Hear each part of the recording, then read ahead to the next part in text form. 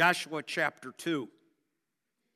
Sometimes it's interesting to think that some stories that we think are very familiar to us are not familiar to everyone, including our children.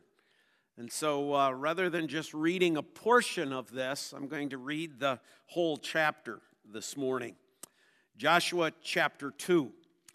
And Joshua the son of Nun sent 2 men secretly from Shittim as spies, saying, "Go view the land, especially Jericho." And they went and came into the house of a prostitute whose name was Rahab, and lodged there. And it was told to the king of Jericho, "Behold, men of Israel have come here tonight to search out the land." Then the king of Jericho sent to Rahab, saying, "Bring out the men who have come to you, who entered your house, for they have come to search out all the land." But the woman who had taken the 2 men and hidden them, and she said, "True, the men came to me, but I did not know where they were from. And when the gate was about to be closed at dark, the men went out. I do not know where the men went. Pursue them quickly, for you will overtake them." But she had brought them up to the roof and hid them with the stalks of flax that she had laid in order on the roof. So the men pursued after them on the way to the Jordan as far as the fords, and the gate was shut as soon as the pursuers had gone out. Before the men lay down, she came up to them on the roof and said to them, "I know that the Lord has given you the land, and the fear of you has fallen upon us, and that all the inhabitants of the land melt away before you. For we have heard how the Lord dried up the water of the Red Sea before you when you came out of Egypt, and what you did to the 2 kings of the Amorites who were beyond the Jordan, to Sihon and Og, whom you devoted to destruction. And as soon as we heard it, our hearts melted, and there was no spirit left in any man because of you. For the Lord your God, He is God in the heavens above and on the earth beneath. Now then, please swear to me by the Lord that as I have dealt kindly with you, you will also deal kindly with my father's house, and give me a sure sign that you will save alive my father and mother, my brothers and sisters, and all who belong to them, and deliver our lives from death." And the men said to her, "Our life for yours, even to death. If you do not tell this business of ours, then when the Lord gives us the land, we will deal kindly and faithfully with you." Then she let them down by a rope through the window, for her wall was built into the city wall, so that she lived in the wall. And she said to them, "Go into the hills, or the pursuers will encounter you, and hide there 3 days until the pursuers have returned. Then afterward you may go your way." The men said to her, "We will be guiltless with respect to this oath of yours that you have made us swear. Behold, when we come into the land, you shall tie this scarlet cord in the window through which you let us down. And you shall gather into your house your father and mother, your brothers, and all your father's household. Then if anyone goes out of the doors of your house into the street, his blood shall be on his own head, and we shall be guiltless. But if a hand is laid on anyone who is with you in the house, his blood shall be on our head. But if you tell this business of ours, then we will be guiltless with respect to your oath that you have made us swear." And she said, "According to your word, so be it." Then she sent them away, and they departed, and she tied the scarlet cord in the window. They departed and went into the hills and remained there 3 days until the pursuers returned. And the pursuers searched all along the way and found nothing. Then the 2 men returned. They came down from the hills and passed over and came to Joshua the son of Nun. And they told him all that had happened to them. And they said to Joshua, "Truly, the Lord has given all the land into our hands, and also all the inhabitants of the land melt away because of us." Thus far the reading of God's word. Let's again bow in prayer. Our Heavenly Father, we thank Thee, Lord, for this Thy Sabbath day, that we may enter Thy house and hear Thy precious word. We pray that this word will be applied to our hearts and that we can go away changed. We pray, Lord, for Pastor Bob at this time, that Thou will be with him and give him the words to say. We pray this all in Jesus' name. Amen. Amen. We want to look at this, and then we're going to be turning to Matthew chapter 10 in a few moments later in our message.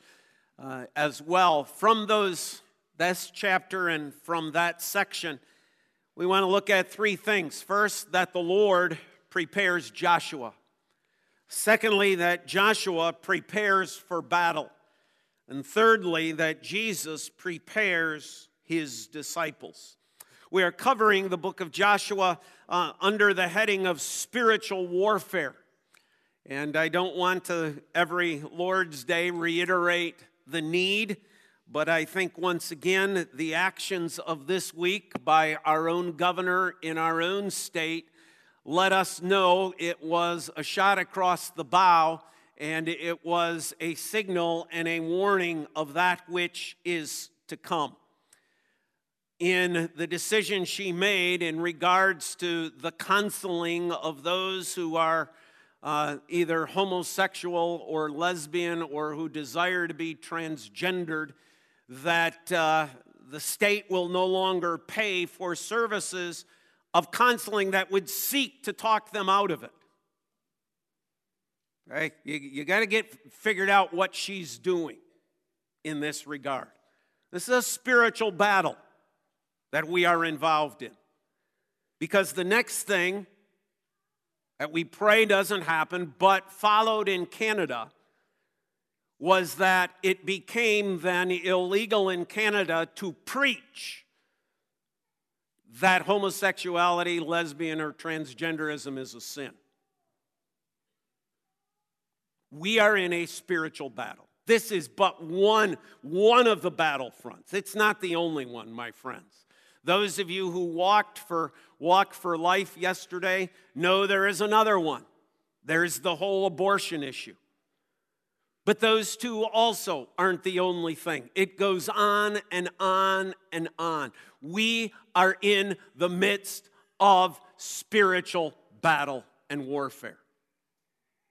And we're seeking to learn from Joshua, who is the book that we could say is the book about spiritual battles being fought, how it is that we're to fight. Be wise, be innocent is our subtitle this morning. First of all, as I said, the Lord has prepared Joshua. That's where we were last Sunday, the call of the Lord. Joshua, you need to be strong, you need to be courageous, you need to be obedient, for I am with you. But Joshua received, as it were, a secondary call in regards to that. As the end of chapter 1 comes, and Joshua says to the people, folks, this is what we're going to do. This is what I got from the Lord. The people respond to Joshua, be strong, be courageous, we're with you. We're with you. We are willing to stand up with you. You be strong, you be courageous. And we've got you. We will do all that the Lord our God commands us. What a confirmation. On the one hand, from the Lord. On the other hand, from the people themselves. We're ready. You lead us. We're ready for battle. That's the Lord's preparation of Joshua for this encounter.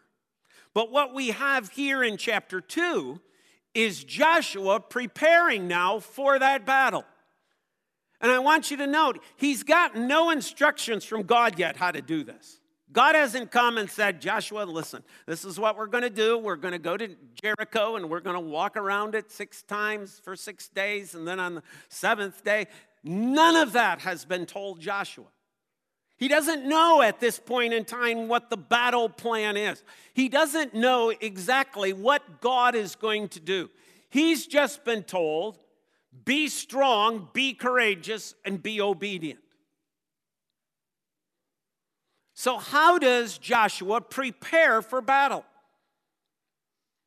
How is Joshua taking this call to be strong, courageous, and to be obedient as now, okay, I got to go in. We've got to take possession. How do I do that? Notice what he does. 1, he sent in spies. Now, that wasn't just flippant, right? Some 40 years before Joshua chapter 2, Moses had sent spies into the land as well when they were first going to enter the land. And Moses sent in those spies under direction of the Lord. I think Joshua made a pretty good calculated conclusion. If, when we enter into battle, we ought to spy out the land under command of God, God doesn't need to come to me and tell me to do it again. I don't need some direct word from the Lord. He's already told us back in Numbers chapter 13, go spy out the land. Okay, we're here a second time. We better figure out what it is that's over there.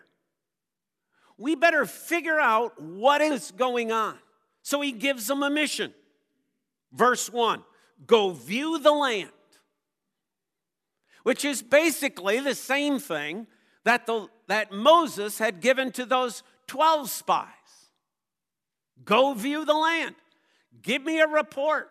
What are we looking for? What's the road from where we're camping on the other side of the Jordan yet to Jericho? What's this road like? How are we going to maneuver? How many troops can I get on this thing? How long is it going to take? Is there a lot of rocks? Is there ravines? Do we have to cross any rivers? What am I going to encounter? Give me a report about what the land is like. That is their mission. But secondly, they are to report on Jericho specifically. And I find this kind of interesting, that the first place that Joshua is planning to go to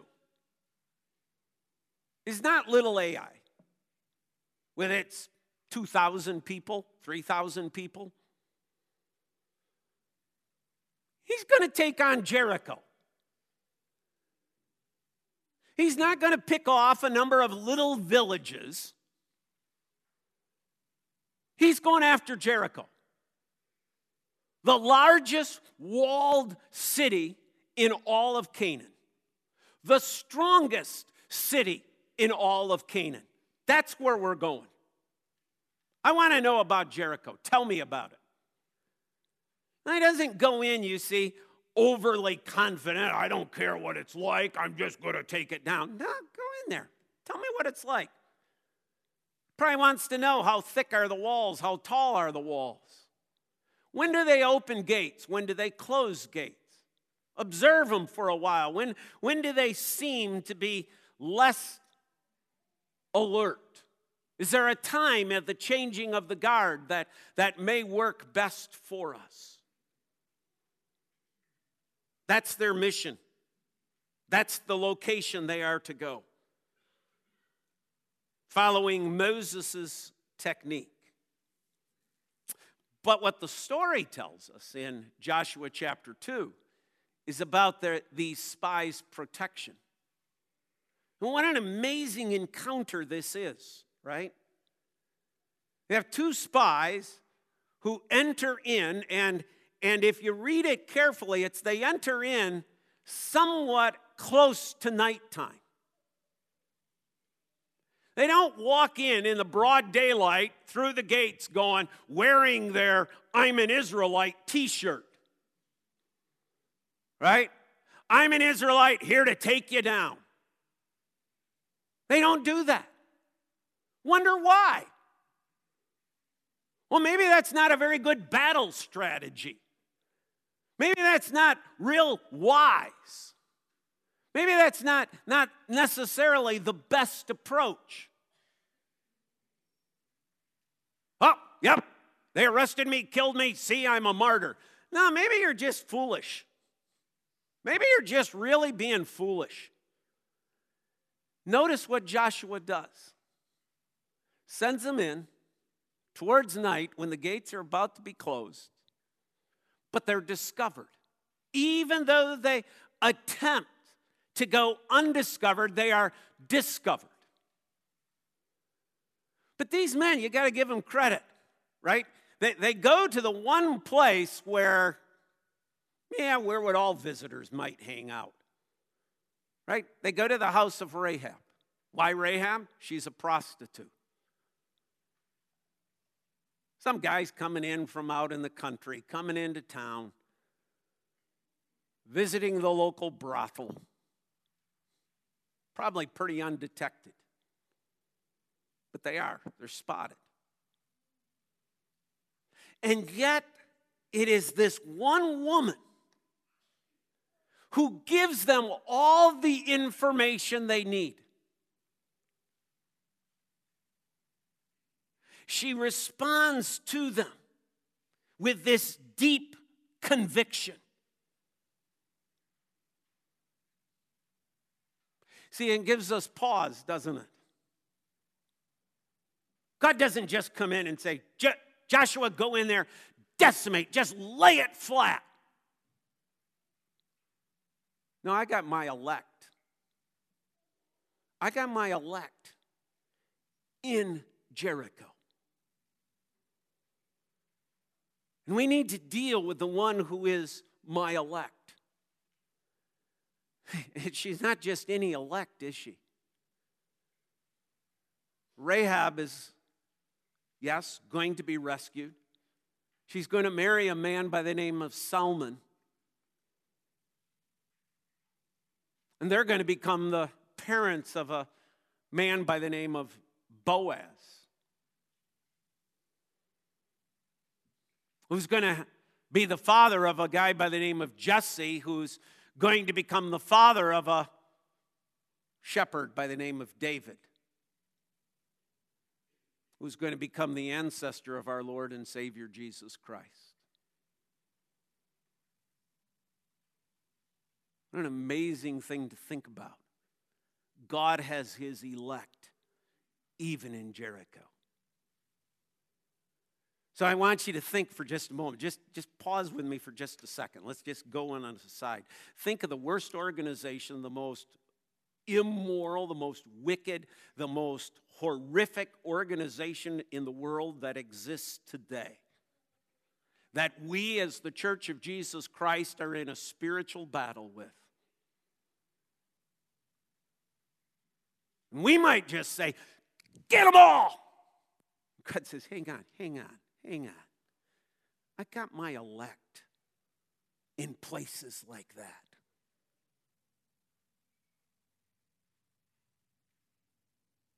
Be wise. Be innocent.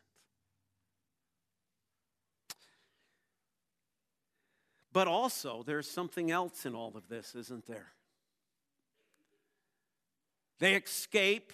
Okay, we caught the story. I don't have to repeat the whole thing, but they escape by a silver cord. Did you notice? Did you ever catch the fact she doesn't wait until the Israelites are marching around to put the silver cord out the window?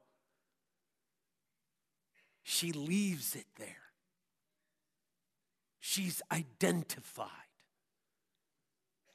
I am putting my faith, my trust in the Lord. She speaks words of faith, symbolized by that which most commentators say is going to become the thread throughout Scripture of the blood of our Lord and Savior Jesus Christ. Her salvation is in the blood of Christ.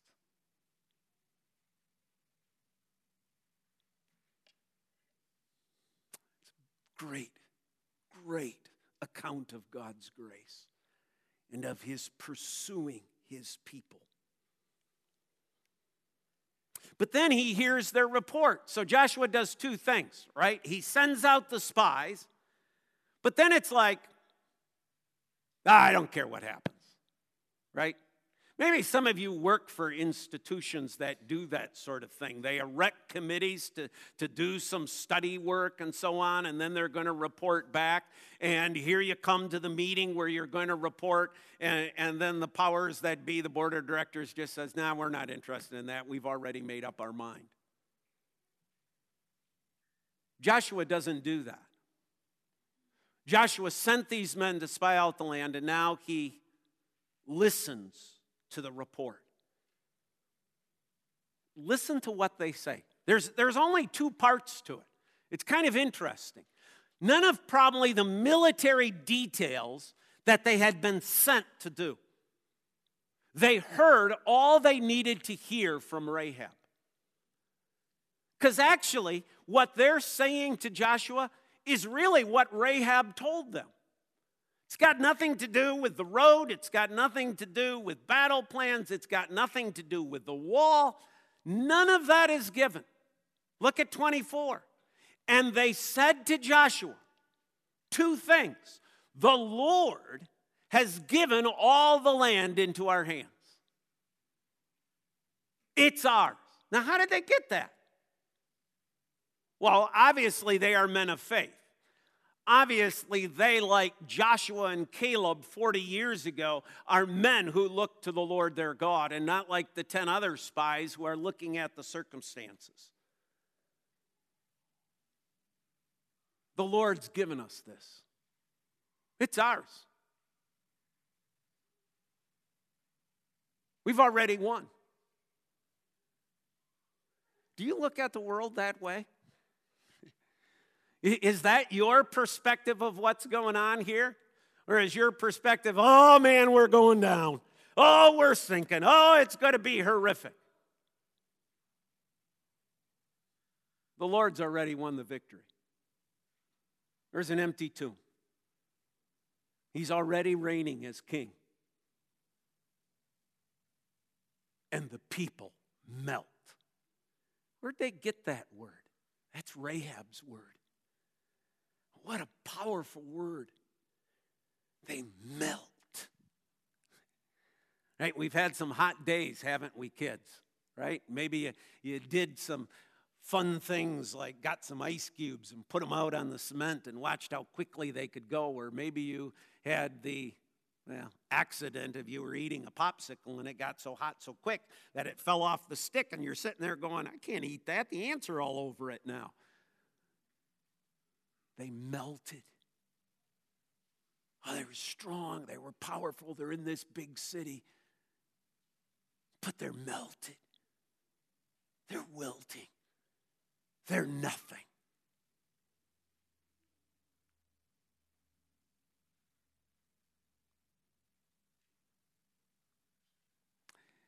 Turn with me to the Gospel according to Matthew. The Gospel according to Matthew. Chapter 10, verse 16. Matthew 10, verse 16. What is the spiritual lesson to be learned from Joshua chapter 2? As we face the spiritual battles of our day and age, what is the lesson that Joshua chapter 2 teaches us? I think it's the same lesson that Matthew chapter 10, verse 16 teaches us. It's the same lesson that the commander of the host of the army of the Lord is teaching Joshua. Because it's one and the same person, and it's one and the same battle plan. Our Lord and Savior Jesus Christ. Jesus is speaking to his disciples. He's sending them out on their very first mission. He's sending them out on their very first spiritual warfare. He's sending them out to battle. Verse 16, behold, I am sending you out as sheep in the midst of wolves. So be wise as serpents and innocent as doves. His instructions, they're sent out as sheep. And folks, I got news for you. We're always going to be sheep. We're always going to be sheep. We never turn. We never change. We are a bunch of sheep going out to battle against wolves. That's what Jesus just told us. Now think about this. How many wolves do you think are afraid of bah, bah? Ooh, I'm scared. Okay, let's get 10 sheep together. Bah, bah, bah, bah. You think that wolf could care less about 10 bleating sheep? How about 100 bleating sheep? How about 1,000 bleating sheep? Oh, look, here come all the sheep after us as wolves. Oh, we better run and hide. We better be scared. My friends, the wolf is never scared of the sheep. And we can bleat and bleat and bleat until we're hoarse, until we're blue in the face as sheep. And those wolves will care less. Do you know who they're afraid of? They're afraid of the roaring lion behind us. The roar of the lion of the tribe of Judah is who the wolves are afraid of. And when we go out as the sheep, we go out in the name of the Lion of Judah. We live in a day and age in which people think, oh, if we just have more people protesting, that'll make a difference. It will not. We're just a bunch of bleating sheep. If we're doing this in our own name or for our own causes or for our own glory, it means nothing. The wolves just laugh at us. But when we go in the name of the lion, they run. They run. What's happening in Joshua chapter 2? The people's hearts are melting. Why? We've heard what your Lord has done. We know what your God does, and we're afraid.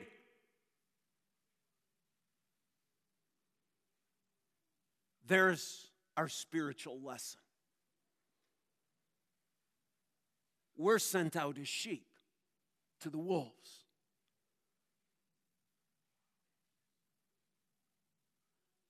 And sheep are never going to overpower wolves. But the lion does. Lesson number 2. As we go out as sheep, we are called by Jesus to do so by being wise as serpents. Wise as serpents. James Montgomery Boyce in his commentary writes, this is the same language as Genesis 3:1, where the word shrewd, wise, is used of the serpent. But the word innocent that follows shows that this is a sanctified shrewdness and not a cunning one. William Hendrickson wrote, the keenness here recommended involves insight into the nature of one's surroundings, circumspection, sanctified common sense, wisdom to do the right thing at the right time and place and in the right manner, and a serious attempt always to discover the best means to achieve the highest goal. To be as wise as a serpent, to be as innocent as a dove, means to use some common sense.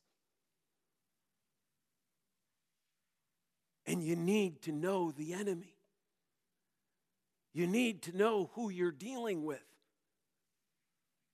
And you need to know if you enter the Facebook fray, that may not be the wisest move.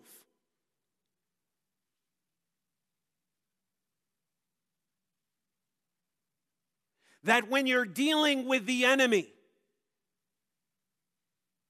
that keenness and alertness and an awareness of what is going on and what is happening in the culture around you That's what he's saying. Be as shrewd, be as wise as a serpent, but be as innocent as a dove. In your purity of manners, in your motives. Are our motives really the conversion of a person's heart and soul? Is that really what our motive is? It ought to be. Our motives, our speech, our conduct, our attitude. We are to be as innocent as a dove, at the same time as wise as a serpent. That's what Joshua's doing in Joshua chapter 2. He's being as wise as a serpent. He's finding out. He's learning. He's investigating. But at the same time, there is this innocence.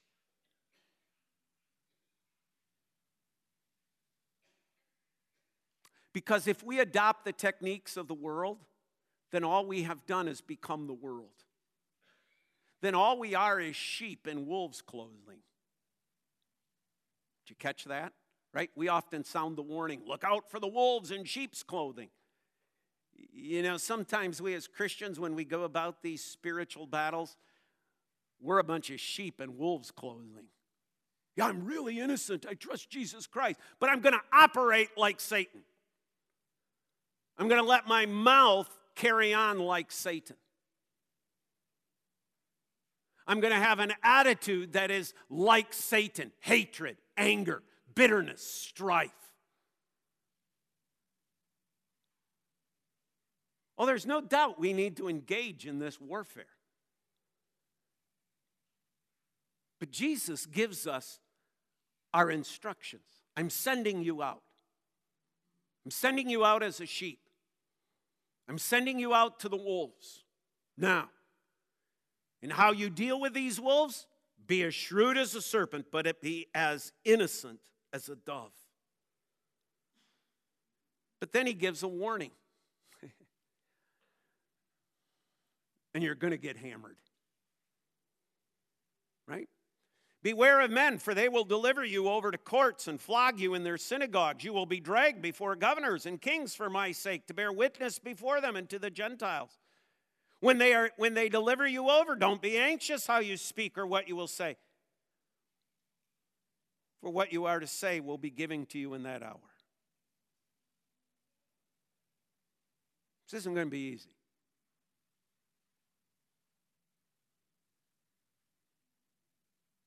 It's going to be difficult. There will be casualties.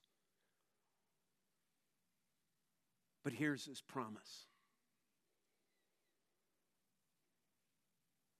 Here's his promise. Verse 26. So have no fear of them.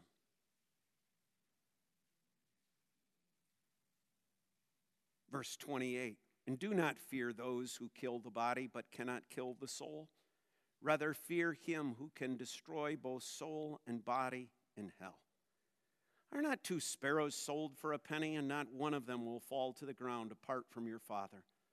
But even the hairs of your head are all numbered. Fear not, therefore. You are of more value than many sparrows. So everyone who acknowledges me before men, even as a bleating sheep, everyone who acknowledges me before men, I also will acknowledge before my Father who is in heaven. Whoever denies me before men, I also will deny before my Father who is in heaven. We are engaged in a war, but we don't fight like the world. We fight like sheep.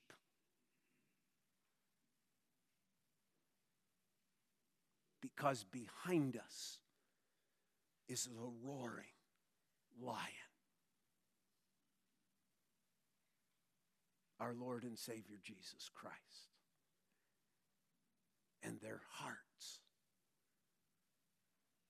will melt.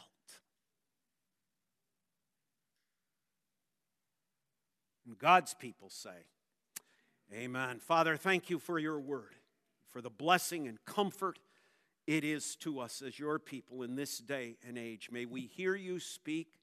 May we follow you closely. May we trust in you always. And may we, Father, hope continually in the finished work of Jesus Christ, in whose name we pray. God's people saying, amen.